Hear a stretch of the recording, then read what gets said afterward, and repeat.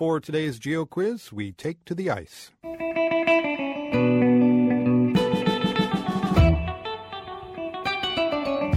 With the National Hockey League in a labor dispute, some locked-out NHL players have been getting together to practice, but a shortage of hockey goalies in Toronto has meant some local amateur players have had to step up. I just said, hi, how you doing? And I'm here to stop pucks for you guys. So we went out on the ice, and I couldn't believe how fast and hard these guys shoot. We'll hear more from this part-time goalie. First, we want you to name the home arena of the Toronto Maple Leafs. It's had to get creative to fill the time usually taken by NHL hockey games. Its lineup features little or no hockey, but plenty of entertainment from the likes of Aerosmith and a holiday show called The Big Jingle. So can you name this hockey/entertainment complex? Here's a hint. It's named after Canada's largest airline.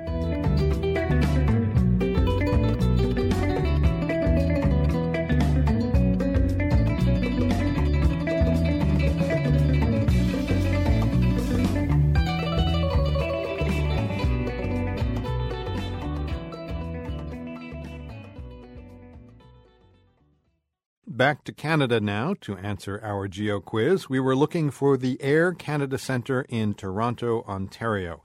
That's where the Toronto Maple Leafs would be playing if there were a hockey season. The National Hockey League is in lockout mode because of a labor dispute between team owners and players.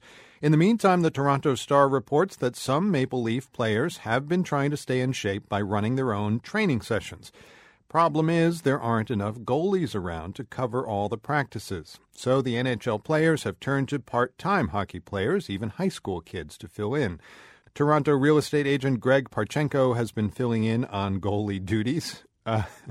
Greg, are you a human target here or what? Yep, I'm the pylon that they're shooting at. Tell us what it was like the first time you walked into the locker room at a pro team. Well, first when I walked in, they're talking away. It's a lot of noise in the dressing room. I open the door, everything stops, and they all look at me like, "Who is this guy?" And I just said, "Hi, how you doing?" And I'm here to stop pucks for you guys. So we went out on the ice, and I couldn't believe how fast and hard these guys shoot. One of the kids, he was just a junior. He almost took my glove off with one of his shots. Can you describe a recent workout that you went through? What's it like? They start, they warm up, they skate around, they'll shoot. Different days, there's different coaches there working on different aspects of the game.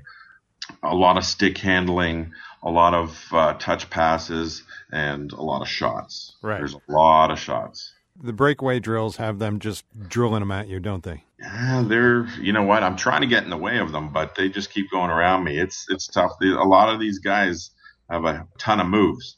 Tyler Sagan, who's with Boston, a phenomenal hockey player. This guy practices like he plays. He'll do 6 moves in front of me, and I'm still, going on the third move, going over to the net, and he's coming back already twice. So I said, Tyler, give me a break. Only do 5 moves. And does he listen to you?